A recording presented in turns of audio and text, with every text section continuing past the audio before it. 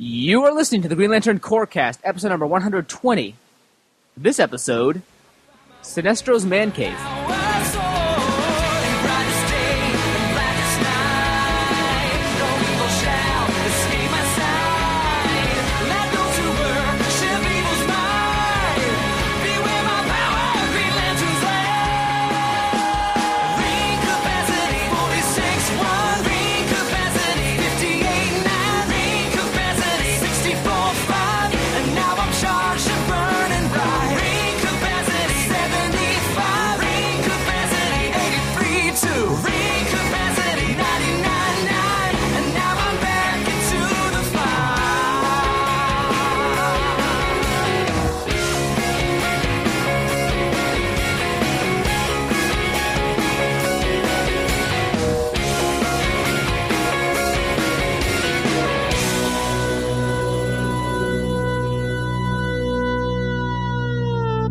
Welcome, everybody, to the Green Lantern Corecast. I am, of course, your host, Frank Mateo.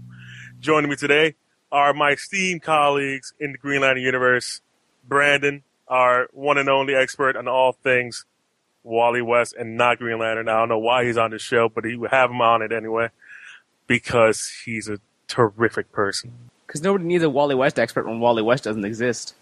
Listen, in the boundaries of space and time, Wally West will always exist in our hearts as a bolt of lightning. Anyway, also with us is Carlton, sleep deprived, but still here to give us all wonderful tidbits of information that may or may not be useful.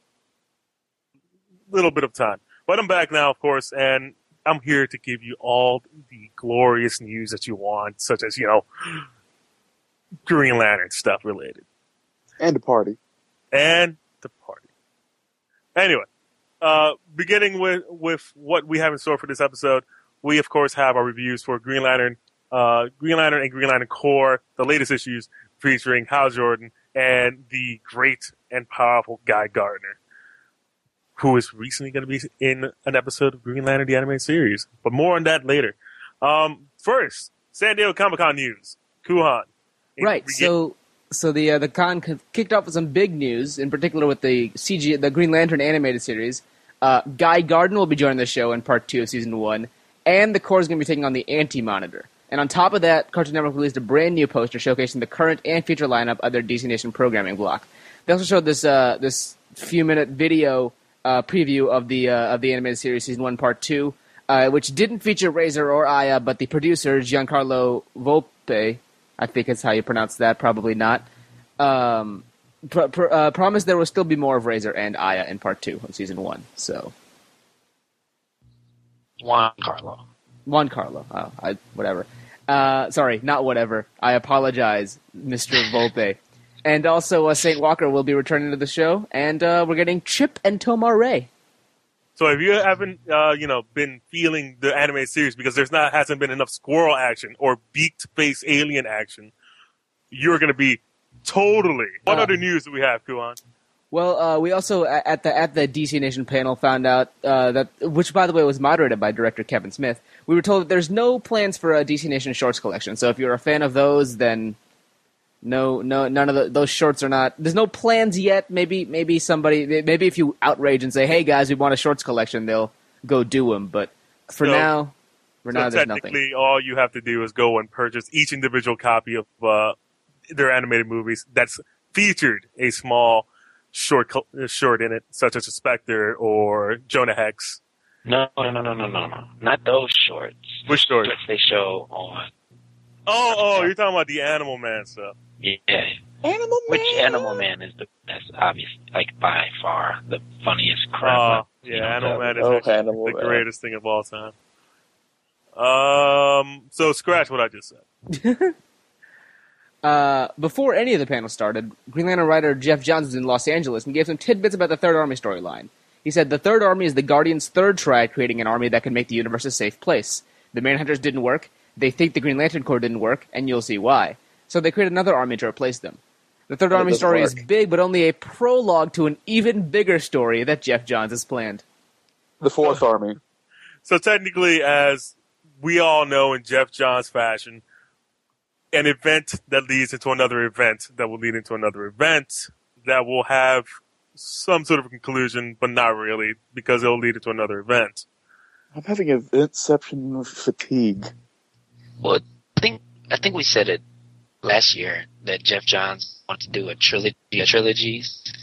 So if we count Sinestro as the end of the first trilogy, and Blackest Night the end of the second trilogy. No, I thought Blackest Night is the end of the first trilogy. The trilogy Blackest Night will be the first of the first trilogy. It's Rebirth, Sinestro, Core, Rebirth, Blackest Night. Yeah. Exactly. Yeah. So Blackest Night will be the end of the first trilogy. So we are halfway through. We're going to be halfway through the second of the third trilogy. Because we already had. Wait, what? War of the Green Lanterns will be the beginning of the first trilogy. Of the second trilogy. Of the second trilogy. I'm not mistaken. The second trilogy. The third army will be the second half Of the second trilogy. Exactly, and then whatever that comes after the third army will be the final conclusion of that movie-esque storyline. So what you're saying is Han shot first.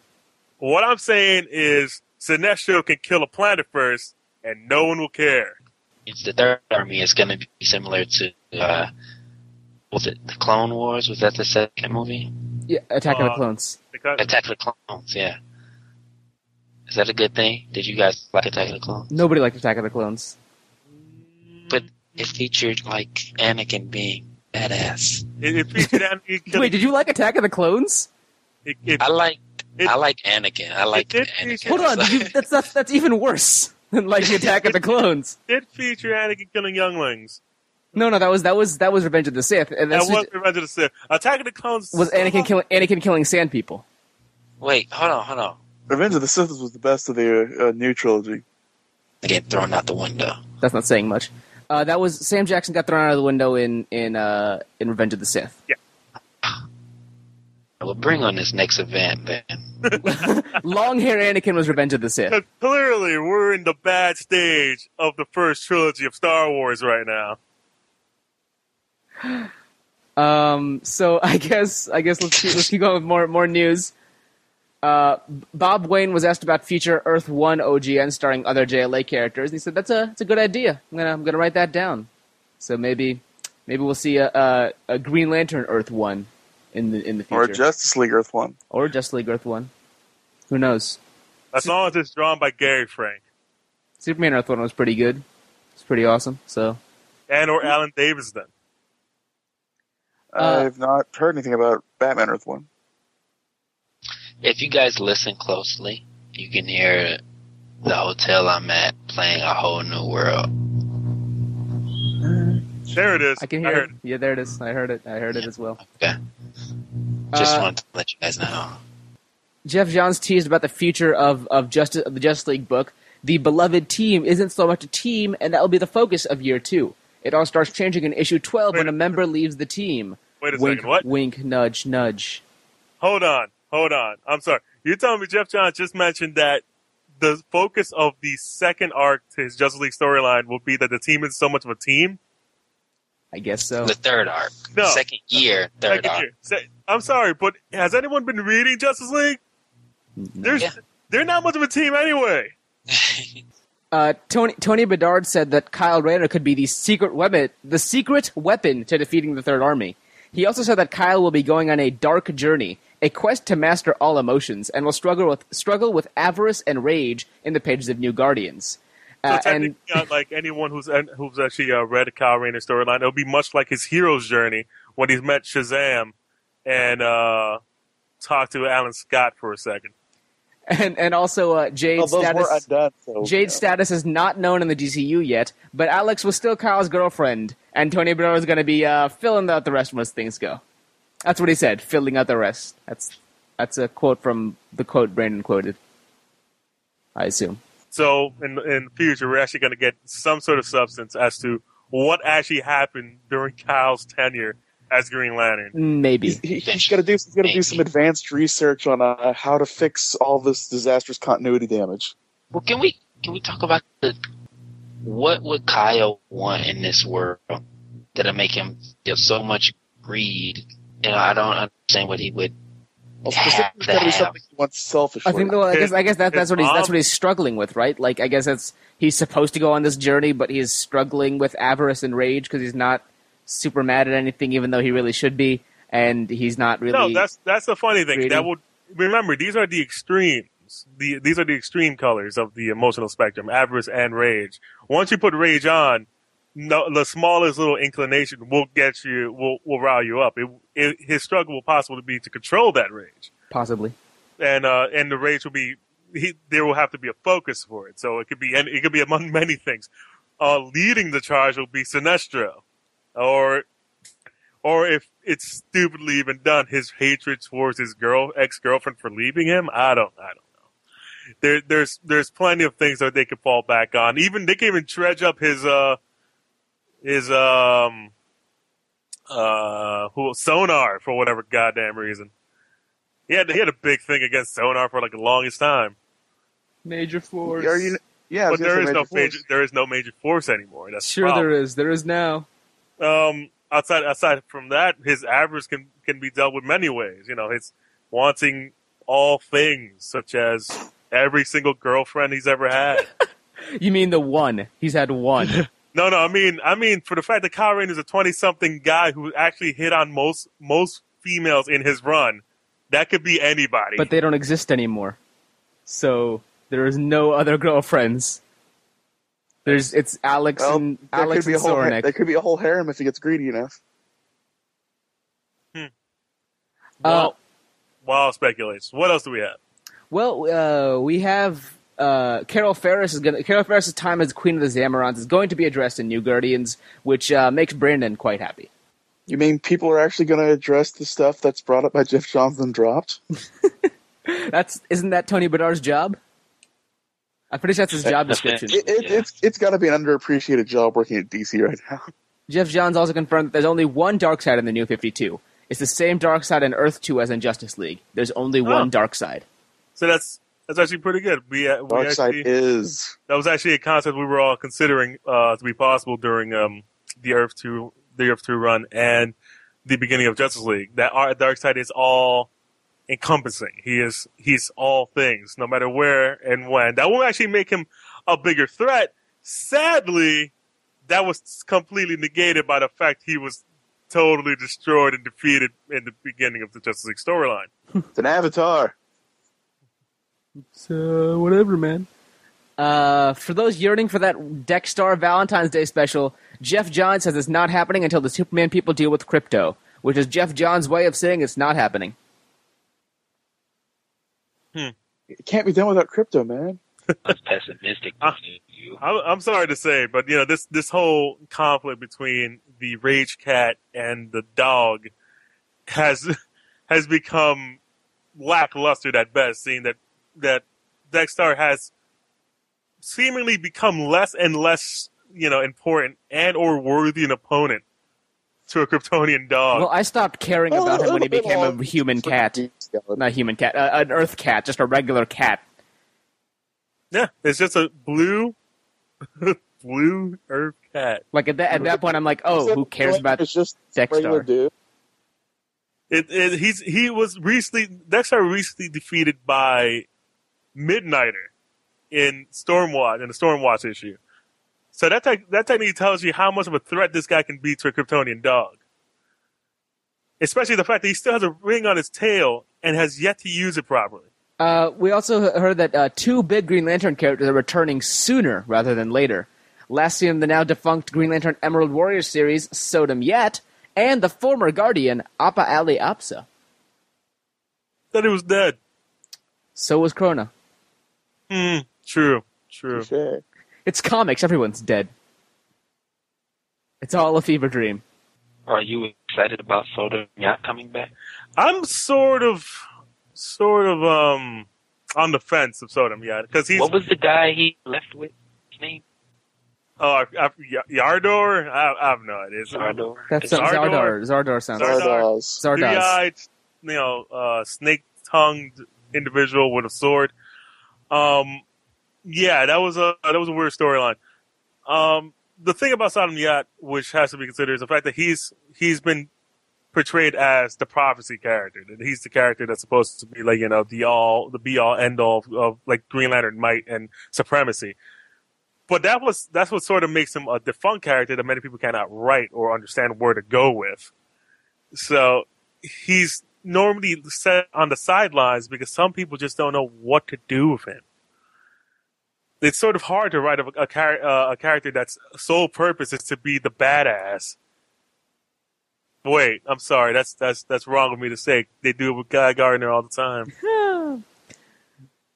So, I guess, in discussing the Zero issue of Earth 2, James Robinson said there were 8 wonders in the past, not just a trinity. The 4th hero has since turned evil and is a villain in the present day. I don't know. Dark Side? Maybe. I don't think so. Probably, like, the original Mr. Terrific. That would make sense. If that's us. Because I guess, because Terry Sloan, right, that's his name, was kind of a jerk in the issue that he was in, I guess Earth 2-2. He looked the second issue of Earth 2, yeah. He seemed kind of like a villainous-esque character, so maybe that's what they're going with. It could always be the original Blue Beetle. He could, that's true, but I don't know, I'm just guessing. I'd say it's the original Blue Beetle, Ted Cord. Ted Cord's on Earth 2? Maybe. That would be amazing. The Third Army could be the fall of Guy Gardner, says Jeff Johns. That happened. He'll get back up. He's always falling. So let me ask you guys this: if the Third Army event does happen, and for whatever reason Guy Gardner is taken off the board, how would you guys feel about that? I mean, many of these stories that we've been featured like since the return of Green Lantern has had Guy Gardner star in mostly all of them. He has been mostly, like, for the most part, a central figure in Green Lantern culture for the past, let's say, like almost 10 years now. Huh. I don't know. That's a good question. It'd just be kind of weird having him gone. Hey, cool on. What do you think? If Guy Gardner was to be taken away from the books, and we no longer had the, Star Trek, Star Wars references, the sort of everyman badass feel that Guy Gardner brings into the fold, how would you feel? I mean, would you consider it a relief, or would you consider it a burden? Because we would have to be focused on the other lanterns, such as the other alien lanterns that we're not normally focused on, or the other human lanterns that we don't get any that we barely have any. I mean, I think if Guy is written out, then they'll probably just like throw an alien lantern into the role and like, oh hey, look, that alien lantern is exactly like Guy Gardner, except instead of Star Wars references, he makes stock references. Like whatever. That was bad. That was my alien voice. That was bad. Now here's the thing. Here's one aspect of the thing, because we already know there's a future Earth Lantern coming up. We already know this. He's already been shown. He's already been teased at. We already know how he looks and the fact that he carries a freaking 45. Now this character, we still are not confirmed yet if he's going to be in the main Green Lantern books, or he could even appear in the Green Lantern Corps books by himself. But we've seen so far that it comes in the Justice League book. He will have a central force in Green Lantern mythos. Would that character be the central force of replacing Guy Gardner? Would he become the new badass? Especially that they're trying to make him as much of a badass as they possibly can, with his finger cut gloves, exposed arms, full face mask that only covers everything but his mouth, Luchador and mask. a 45. I mean, I don't know if that character has staying power at all. If that character's even supposed to be around through, like, I don't know how long that character's even going to exist, let alone if he's going to replace Guy Gardner, let alone if Guy Gardner's even going to die.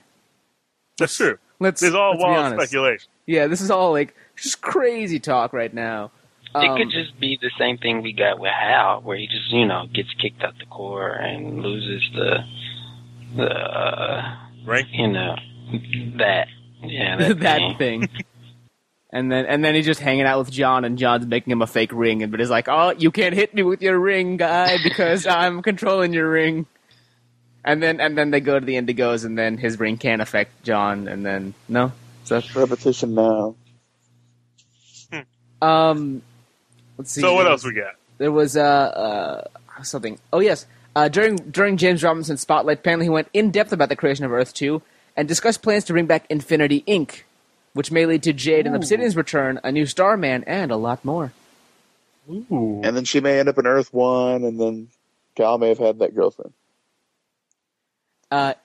In video game news, Rocksteady, the game studio behind Arkham Asylum, Batman Arkham Asylum, and the sequel, are reportedly working on a prequel to those games that will heavily involve the Justice League. On top of that, a concept artist who worked on Arkham Asylum has posted some Justice League concept art that could be for the upcoming Injustice Gods Among Us game. Interesting. Would we all be ecstatic for a Justice League game made by Rocksteady? Well, that's Brandon's answer. I don't see why not. Well, I think the point of those Batman games was that you got the free roam, and you couldn't do that with Superman or Wonder Woman and It would be pretty easy to do with Superman or Wonder Woman. They fly or run around. Yeah, but it wouldn't be the same game. And That's correct. It wouldn't be the same game. It would be a completely different game. That's the point. It's a new game. I don't think they can pull it off. Developers make different games. I don't know. Maybe they could. Maybe they couldn't. Who knows? I think We'll they see. could easily pull it off. If they do, if they don't, we don't know. Colton, are you getting snippy? Colton does do a video game podcast, which I would plug here, but I'm not going to. Good. So let's see. Someone like you. Well, it's not my show, so I don't care. Plugging. Grant Morrison's long-hype Multiversity project is due out middle of next year. Finally. I feel like they said that before, though. I don't know. They said it was coming out, but they've never given us an actual area of time. All I say is wait and see. Wait and see. Randomly questioned at the Teen Titans panel, New Guardians writer Tony Bedard said Issue 0 will serve as a prelude to Third Army and restructured the lineup of the book. New lineup. Which means more Carol. Which might mean more Carol. More Carol. He also says Kyle Rayner will become a one-man Skittle army and step up in a way he's often felt the character had the potential to do. I don't know whether to feel good about Tony Bedard making Kyle step up or not. By the power of emotions. I have the power! And then he runs around in a loincloth with a giant sword. Well, no, but then he just beat Indigo. That's actually true. He-Man and the Masters of the Emotions. Talking with Newsarama, Jeff Johns said that the Third Army story is not an event, and each title stays alone. So, Not an event, except for the part where it's an event. and then there were some toys. Toys! Which you could all view at You can all check out at thegreenlanterncorps.com. Yeah, that's right. Check that out, or on our Twitter at the GL Corps. I need to plug something eventually. Can't resist. Plugged your mom last night. Hey. So That's uncalled for. Better edit that out. so that's the news. Terrific. I hope all of you who have been tuning in enjoyed the little tidbits that we got from San Diego Comic-Con. Of course, we all did. I mean, expecting to see Kyle Rayner, more of Kyle Rayner, and more of Kyle Rayner doing Kyle Rayner-y things, such as becoming an emotional magnet to all emotion, will be amazing. Or become the new Rainbow Raider. If you're fans of Hal Jordan, he's around too. That's neither here or there. But the new Rainbow Raider and Kyle Rayner is awesome. Rainbow Raider, that sounds... Rainbow Rayner, hey. And of course, now we're going to go to the portion of our podcast where we review our current Green Lantern issues. Green Lantern number 11, Green Lantern New Guardians number 11, and Green Lantern Corps number 11, where all things get a little hazy. Beginning with Green Lantern New Guardians number 11, the giant issue where Kyle and the Rainbow Coalition have to go up against Larfleeze for his transactions against the Blue Lanterns. And of course, he defies them and says it wasn't him at all. He didn't send the reach. And we also learned the secret of what Sade was doing the entire time, which wasn't that big of a secret. What do you guys think of the issue? I was kind of shocked by the Sade reveal, mostly because I haven't been paying enough attention to this book to have pieced it together.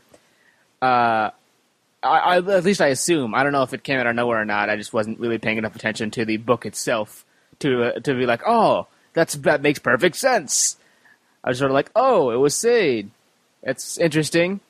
I thought it was interesting that they had bonded with Glomulus so much, as much as they had. I thought that was kind of fun. It's like, oh, Glommy, you Glommy, et tu Glomulus. Listen. When there's two Scooby Doos on a page, one of them has to be like the proper good Scooby Doo. I didn't want to say. Speaking of Scooby Doo, I didn't hate the art on this issue as much as I have in the past. Maybe I'm just getting used to the the Kirkhamness of it all. But I did not hate it quite as much as I've hated other Kirkham art. It was passable as actual art. Some of the, I actually kind of liked some of the Larfleeze stuff. I thought it was pretty decent actually. So look at that positivity. A shining review from Kuhan. Cold? This issue is very interesting in the developments with the story with the whole ring thief reveal. I mean, they didn't really give a lot of information on it, but it makes sense when you get to the point of we've seen like in Black Knight and stuff what a guardian can do with the ring. He can just magically spawn rings and control them. So Sade's the perfect logical choice for someone to go ring thieving. I mean, at least if it's not the main guardian group itself. Brent? Yeah, man. Yeah, man. For the most part, I enjoyed it. I think what Kuhan said, like it was a shock with Sade, but it wasn't, like, oh my God, like I gotta, read this issue again and again and again because it was such a great reveal. It's more so, it's like, where are you going to go from here? Because, the first thing that comes to your mind is why. You're a guardian. What use would you have for everybody else? Well, that would be the probably the next issue where they reveal why. Well, maybe not even then, because you see he brought back Invictus for the conclusion. So it's just like Tony's playing with, he's usually dealt a bad hand, but at this point it seems like he backed himself into a corner and he's already setting up for the next arc instead of, giving a proper conclusion to a story. Well, this is part of the conclusion. I mean, the whole Invictus thing was part of the story. No, I don't blame him for bringing back Invictus. I just think that reveal could have been, saved for the end of the actual arc instead of, just thrown in here. So I feel like this issue is cluttered a bit when you got that going on and you got this not so intense battle with a whole bunch of constructs, And obviously the worst part of this issue was Kyle screaming out Glommy. Like, you didn't scream that way when he was zapped, in Blue Beetle. So it's just like... He's had time to process his emotions since then. And then his friend came back from the dead and he's dead again. It just doesn't seem... It was very fake. And it's really bad because Tony wrote that Blue Beetle issue as well. It just seems really odd that he cares so much for someone he just met. Romulus in the Blue Beetle issue just sort of like was vaporized out of existence without actually having to save Kyle. In this one, he literally jumped in the way of fire, going, "Scream, no, please, no!" And he's disintegrated to death while defending Kyle. And so it may have given him more of a emotional, backlash to it. It actually makes sense. I know some people complain about that, but it makes perfect sense. Glomulus sacrificed himself for Kyle. Why wouldn't he be upset? He's a decent human being, unlike half the Human Lanterns at this point. It just felt okay. I'm gonna put you in a situation. If say you're at a bank and they're robbing, somebody comes in and robs the bank. They holding you hostage, and a man you never met, he just happened to be in front of you at the time, says, "No, don't kill Colton, kill me," and he kills the guy. I would be pretty emotional by that, and I would actually be questioning why someone was sacrificed to save my life and leave me in an existential crisis. But you're a construct. You're already dead. Why would you? And the point is, this isn't a complete stranger. This is someone who's been with Kyle for a little while now. So where was the bond? Where was the bond? We got little They nods hung out here for a and there. while. It's subtle, man. At what point did he go from? Well, let's not dwell on the fact of Glomulus and Kyle's relationship, but It was the love that transcended time. But to say the issue itself was actually pretty good. It actually was well done. But I do agree on Brandon's points. Most of the reveals that happened here were sort of too early in their execution, mainly for the fact that, again, this is a giant storyline that's supposed to, have. I just feel like Invictus is a big enough villain that you could have dealt with that, for the next 2 issues instead of, going off world for 2 issues and doing nothing for 2 issues, and you could have dealt with that, but you didn't. He is unfortunately, circumstance, revolves around him having to write his book in a certain way that, blends with everything else, which sort of sucks. I mean, most of his guys just had to be taken away for, Red Lanterns, or most of his guys had to be taken away for the Indigo Corps. So it sort of sucks, what he's left with.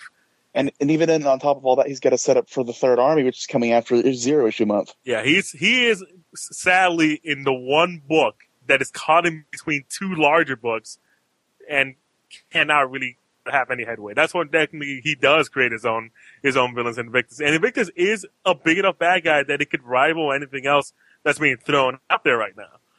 Sadly, it's just poorly executed.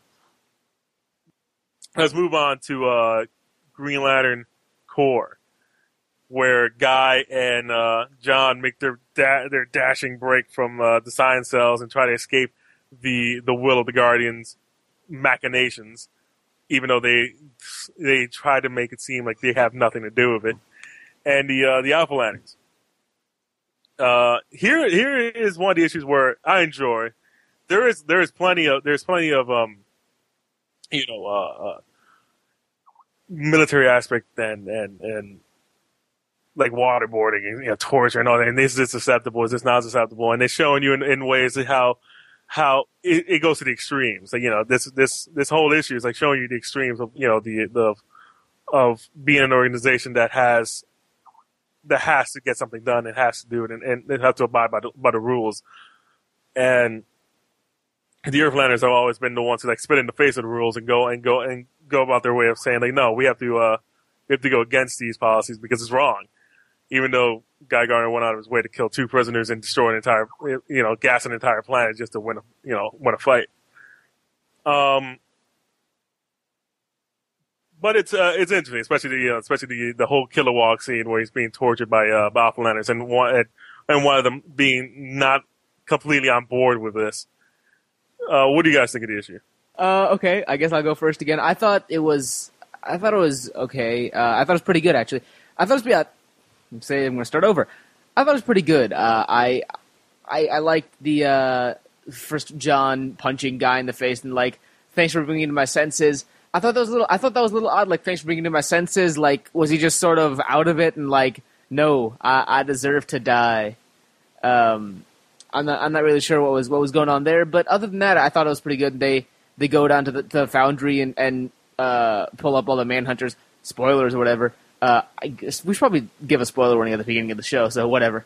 No, I liked the idea where they're down at the foundry, they get the Manhunters to attack the Alpha Lanterns and superpower their rings and stuff, and how they were tricking the Alpha Lanterns into following constructs and stuff. I thought it was pretty interesting. The Guardians are just, I don't know what they're doing. They're just like, yeah, no, let's definitely let's just let stuff go as it's going right now and see where it ends up. So I'm not really sure what's going on there, but I thought otherwise this issue was pretty good. I liked it. And I want to see where it ends up with this giant manhunter creature dinosaur. Gold.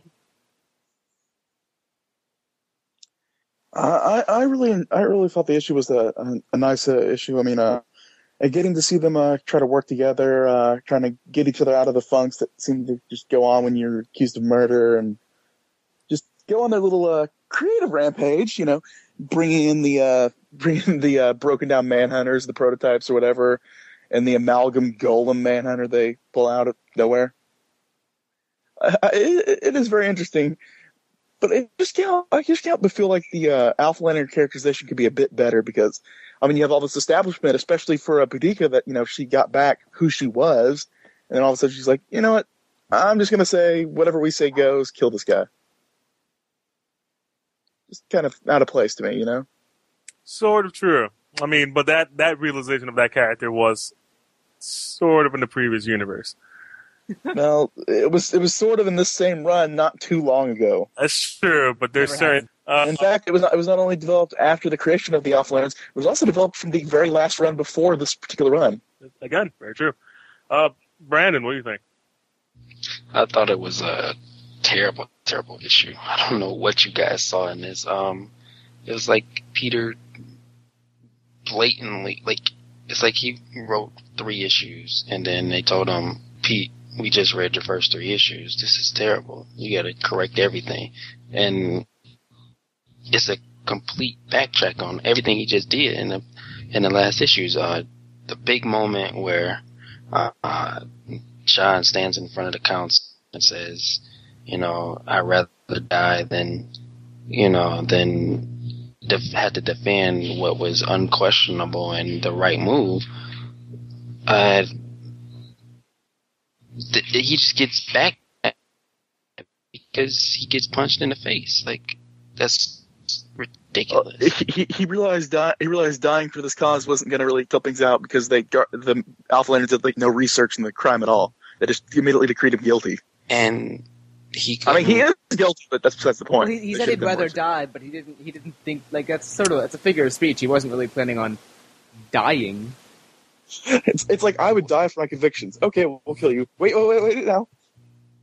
He was railroaded in the courtroom system, and he wasn't proven guilty by any measure of actual guilt. He was proven guilty by the measure of, okay, we only see one snippet of information, so you know what, you're gonna die for it. And he's like, wait a second, everything else I've said, everything else I've done, everything else everyone else has said is contrary to what is being shown to you. In an American court, this case would be dismissed due to lack of evidence. I agree. It was a little. I agree. It was a little backtracky. But I thought that I see what you're saying with it being a little backtracky, but it also seemed like it kind of needed to backtrack a little bit because I feel like it was kind of writing itself into a corner. Just John Stewart was just sort of like, nah, stop helping me. Just let me in the cell. I'm gonna die. While I agree that it did seem a little bit like maybe a little bit of editorial mandate, like what do you do and stop doing this? I think that if I were in that editor's chair, I might have said the same thing. I just think that what he did with John was like a huge gain for the character. Not necessarily him actually dying, but him making that speech, him taking this stance that would have been huge for the character. I mean, because it's in line with the guy. This is the same guy who. But he still took the stand. He still took the stand. He just didn't want to die for the stand he took. But now he doesn't believe in anything he said. Sure, he does. He believes in everything he said. He just doesn't. He's just not willing to die. Again, I die before this. It's a figure of speech. It's not give me liberty or give me death. Don't just kill me if you don't want to give me liberty. It's give me liberty or give me death. Is. No, it's not. It's not. Just kill. That phrase was actually meant to be taken literally. Okay, when you're in the courtroom and they're about to kill you, I think when you say that, you mean That's the bad time to start saying that. Well, I don't think he actually believed that they would sentence him with death, did he? I don't know. I barely remember that issue with nothing. Much I'm an honor guard. Surely they'll give me community service or something. Death penalty. No one was saying that John believed he wasn't going to die for his cause. It is true that Brandon is just over the fact that during this issue, his mind is literally changed in 2 seconds by waking up after being knocked out by Guy Gardner and saying, "All right, cool, that was a complete stupid mistake I did. I can't believe I was going to die for these people." No, I agree that scene was super weird. That I'm gonna punch you. This is for punching me, but thanks for bringing in my senses. Yeah, I agree that was weird, and I don't really get it. But all it does is further is Guy Gardner's innate rashness to be like, yo, I don't care if you're going to die. I'm going to make myself feel better by saving you, and then you're going to tell me something along the lines of, man, I'll totally have done the same thing for you. And I think as great as it was to see those nods towards, the Boudica storyline, what was the Ward or GL storyline where they were flying underground for a little bit, as good as it was to see that referenced, I think you just completely destroyed it with, these clutter panels. This is clearly not Fernando's best art. He's clearly rushed on this. And then the torturing scene of Kilowog, it was just why? Why would they do that knowing that, there's more backtracking. In the first issue of this arc, they were like, we don't want to upset the core. This is a sensitive subject. And now 2 issues later, you're willing to torture a guy? It just doesn't make sense. It's completely wishy-washy stuff right now, and it's actually infuriating. And if I wasn't, like I said, in a hotel room or a hotel, I wouldn't be, this calm about it. I think it's that they're getting very paranoid and starting to descend into a little bit of madness there as they're trying to keep the peace, keep control. And also remember, it's as far as we have the little snippets from the Guardians, this is their plan. This is not their plan. Well, their plan is to have the core fall apart, so this is to their advantage. To their advantage, and this is their plan. And they even mentioned in the issue that they had a hand in it in some way, in some small, not shown or backed by any proof way that they had a hand in it, which is again really weird, especially seeing that the Guardians are going like, "Oh man, we totally did this thing. Now let it ride." That's all they're technically saying. Anyway, we're going to move on from this issue to Green Lantern number 11. The return of Sinestro being the greatest Green Lantern or something, and the return of Black Hand in his glory. Woo. Is that PC enough? Is that PC enough? Nah, whatever. Yeah, so Black Hand comes back, gets Chinese food, digs up his dead parents, has lunch with them. Apparently none of them can talk, but apparently he's crazy enough that he can hear them talk. Well, maybe it's the ring or something. We don't know. Maybe it's the ring. But in the shown panels, none of them are talking. And we also get a small little tip, information of Sinestro's Batcave. Hal Jordan getting his smug smile back because his ring's working in full conditions. And small little bits of the Guardians going, "Hey man, something's going on here. I don't know what it is." This issue itself lends itself well to continue the story since the last issue. The funny thing about this story that I'm sort of having a little trouble wrapping my head around is all Indigo Lantern rings enslave their wearers, right?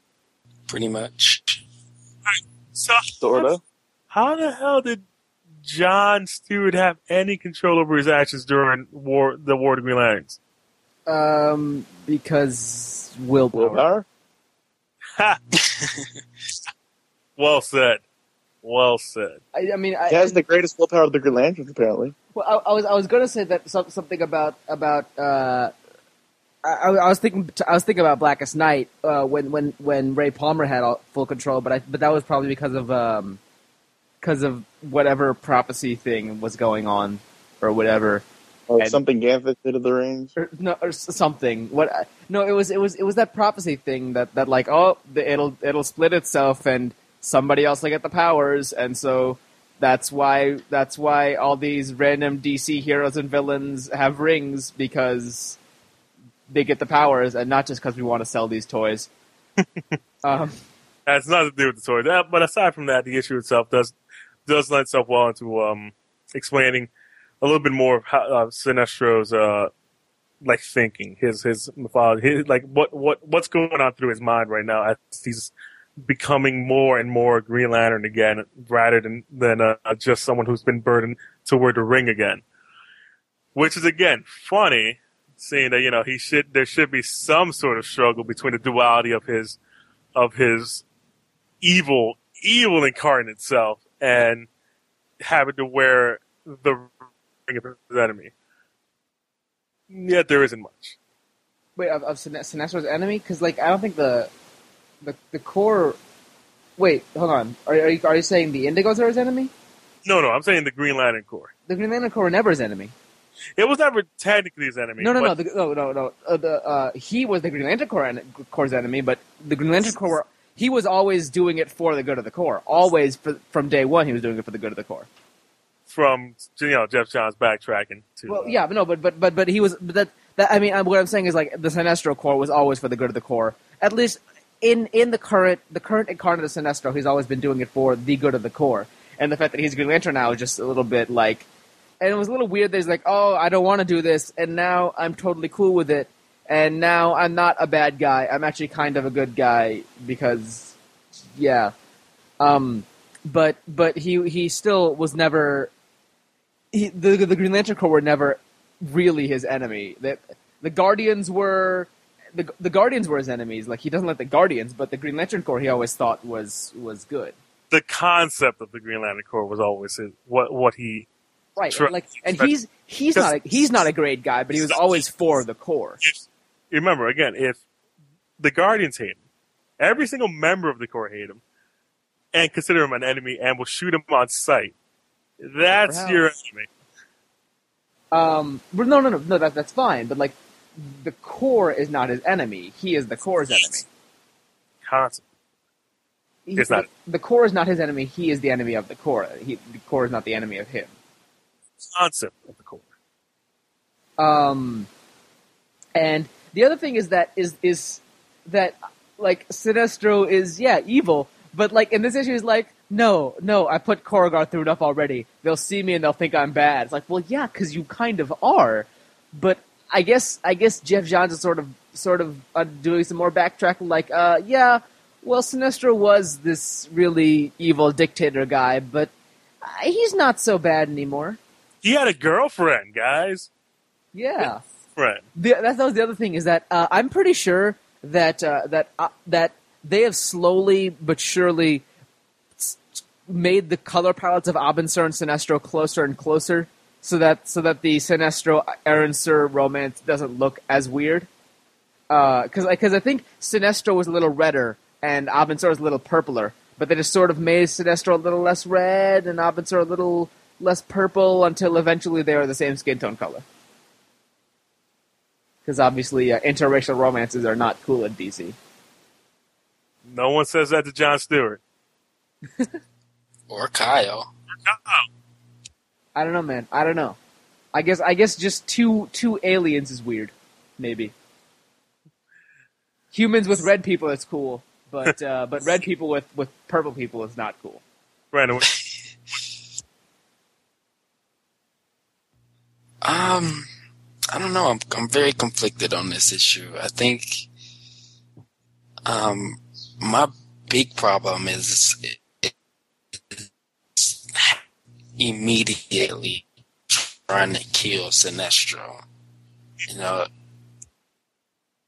it was in Rage of the Red Lanterns where Hal Jordan literally strapped him to a chair and was willing to kill him.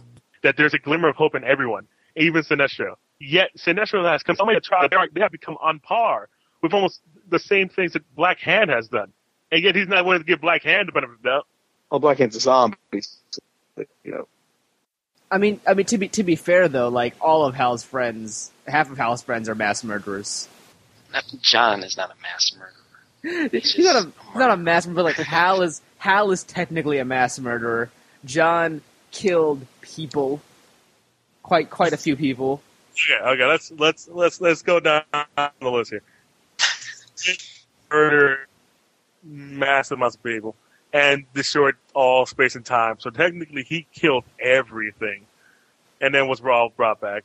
John killed his sister in a car accident. Killed Mogo and countless other the other planet. Killed another planet. Xanshi. So that's two mass genocides on a global scale, and his sister, and he killed another Green Lantern. Guy Gardner has killed other people in the line of duty when they looked at him cross-eyed, and or how about those random prisoners he used as a bomb? Prisoners as he used as a bomb, and Cal. Those don't count. Cal has killed the baddest mofo Green Lantern of all time. Who I'm forgetting his name. What the hell is his name? Chance? Jack T. Chance. Jack had a gun, didn't he? Oh, so that was the excuse? He had a gun in front of me. I had to kill him. Self-defense, man. Want a gun at me? You have to die. So, technically, on the scale of what everyone has done, Cal is the least perpetrator of mass genocide and was under the influence of evil. But like Sinestro's still like not all that high on the list.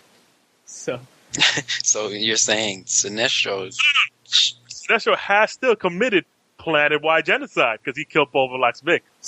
John also committed planet-wide genocide. So he's on par. John and Sinestro should be a team.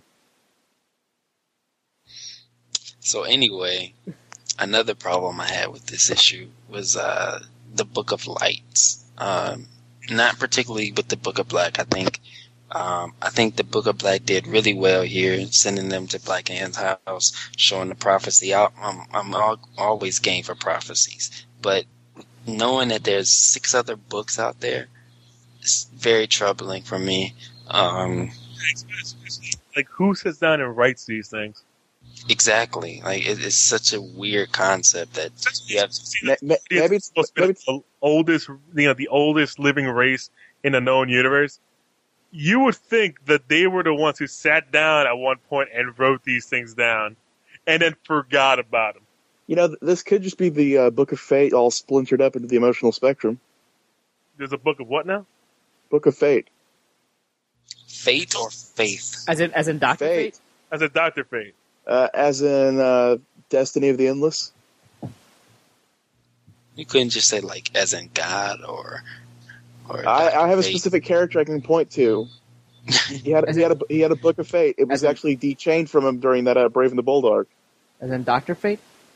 Hal Jordan was even running around chasing after it at one point. I'm pretty sure Hal Jordan hung out with Dr. Fate in an issue of Brave and the Bold, actually. I'm actually positive of that. There was definitely an issue of Brave and the Bold. Yeah, I remember that issue. I will teabag you with your own soul. I remember an episode where or an issue where he stiffed Bruce Wayne of all his money. Oh yes, the gambling thing. Where it's like, I was like, you can borrow some of my money, and then Hal wins everything. You now, seeing that he's alive and living next door in Central City.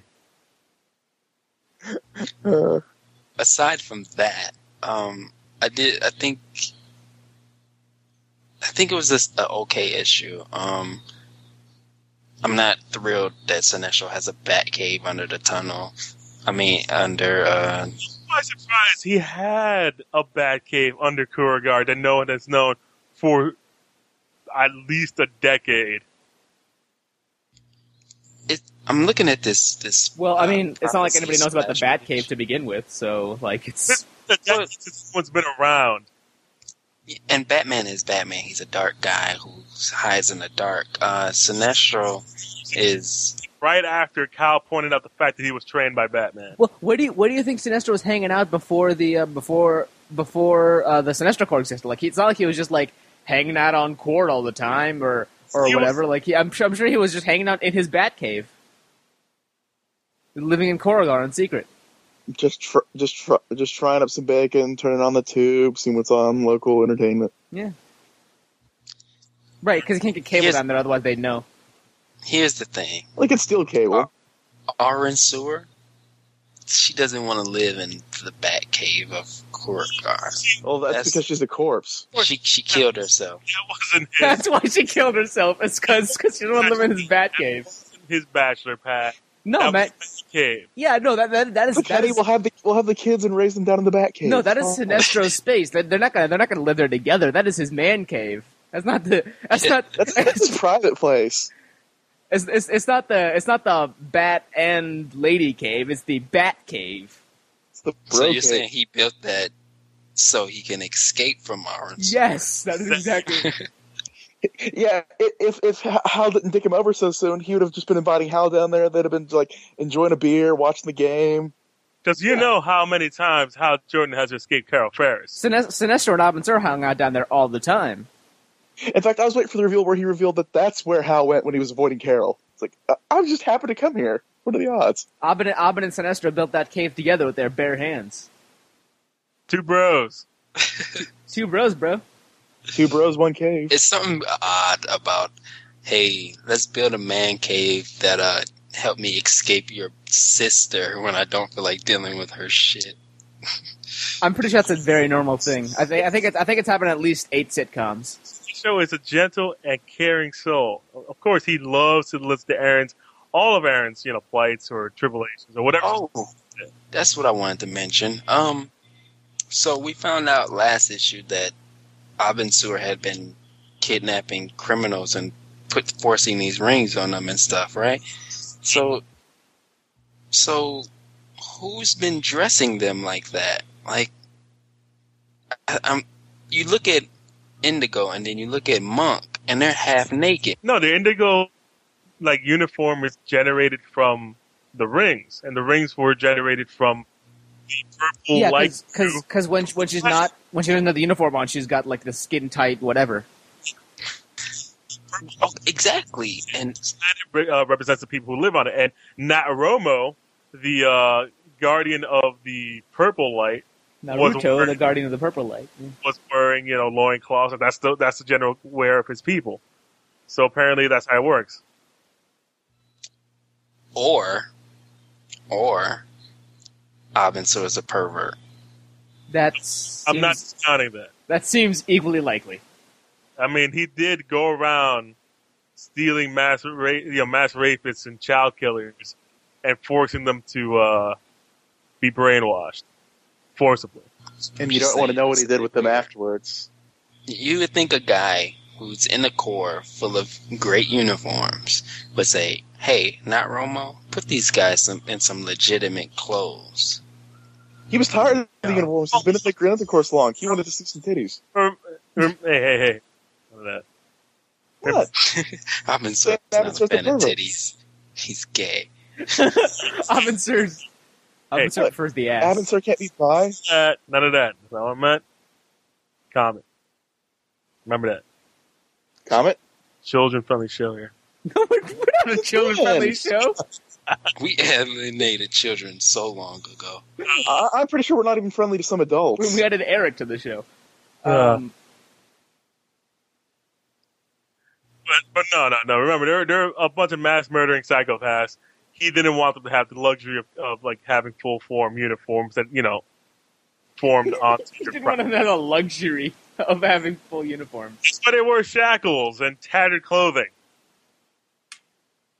They have with sticks. It's high fashion on knock.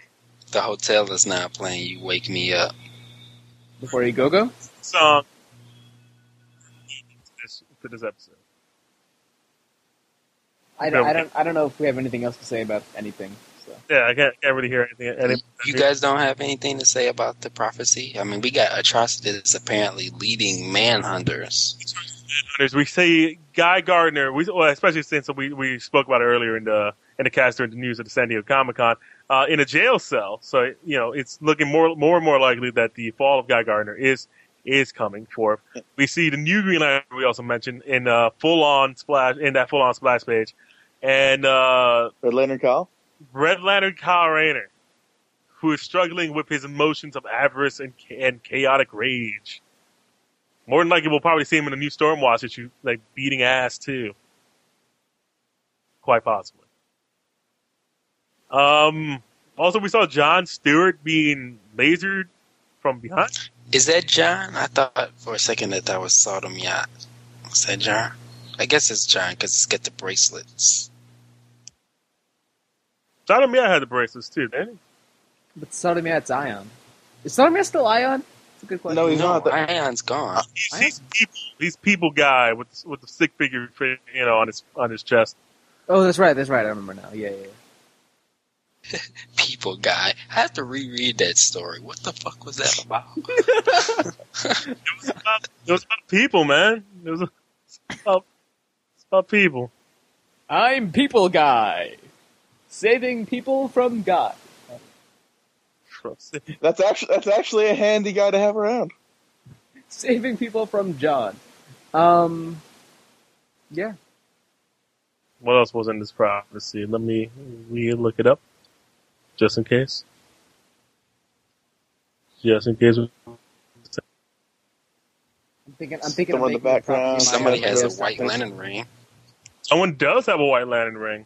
That's more than likely Black Hand. I'm gonna call that right now. I'm calling it. White Lantern, Black Hand? Yeah. I'm gonna say it's Sodom Yacht. I'm just gonna say it's Sinestro again. I'm gonna call it as a Black Hand. And he's gonna be like, "What? You're expecting someone else?" And they're like, "Haven't we done this already?" Oh, the Guardians are blasting Jon Stewart. That's what they're doing. White Lantern. And the Is that your guess, Colton? White Lantern Panther?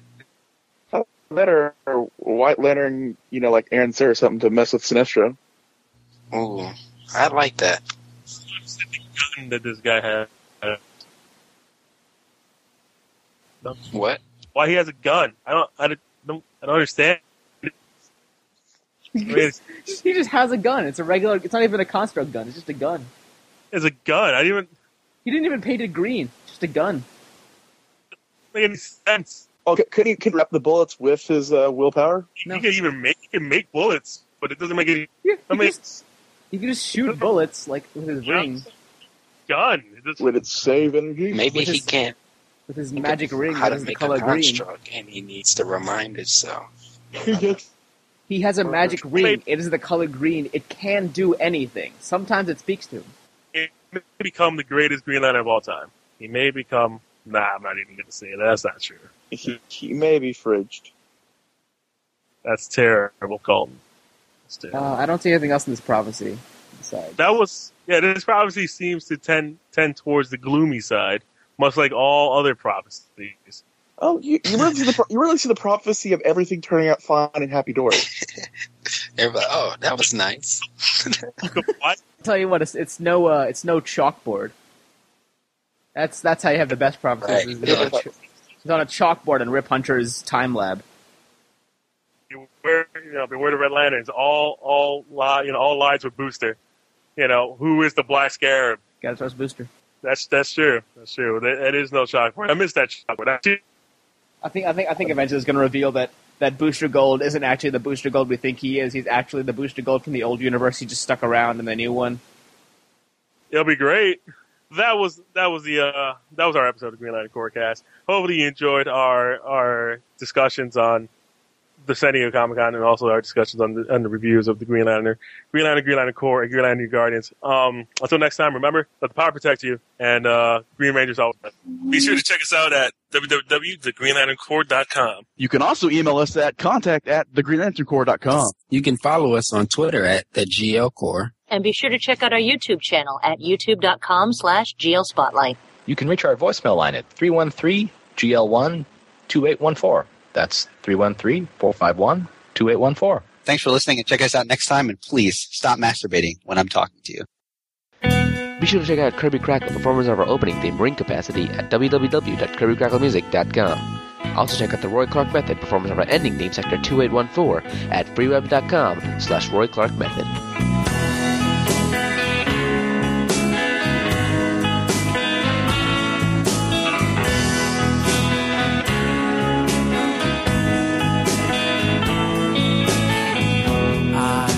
this magic green. It is the color green. It can do anything. Sometimes it speaks to me and says, how? What have you done with your life? People around you keep dying. Use your will to right the wrong. And don't make us wait for too long.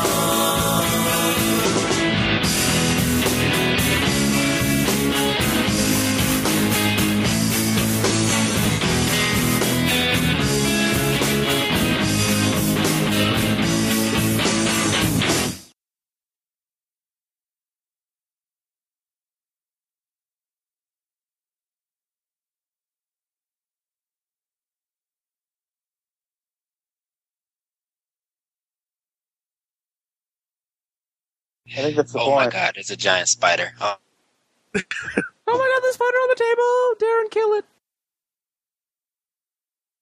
I think eventually it's going to reveal that Booster Gold isn't actually the Booster Gold we think he is. He's actually the Booster Gold from the old universe. He just stuck around in the new one. It'll be great, but He's just been playing them so he can do his time travel adventures. And he's like, yeah, I've been the old Booster Gold all along, and check out who I brought with me. And then he reveals Wally West. oh, I brought back all the favorites. Wow. Wally, Jade. Superman from Wally, Earth 2, people loved him. What's that guy who blows Jade. brought back Major Force. Major Force. Brought back Major. Here, Kyle, I brought you back your best friend. Why would he even bring back Major Force? Like, why does it even make sense? Okay, everything that this last part has to be cut. I brought back Major Force. I let him ride with Alex, your girlfriend. Sleep I don't know how that. All right. So that's the show, right, Frank? Everything at the end of the part, it just devolved into nothing. You have to cut that out. That's just bullshit. We're just rambling. No, it's fine. Whatever. Brandon will cut out what he needs to cut out.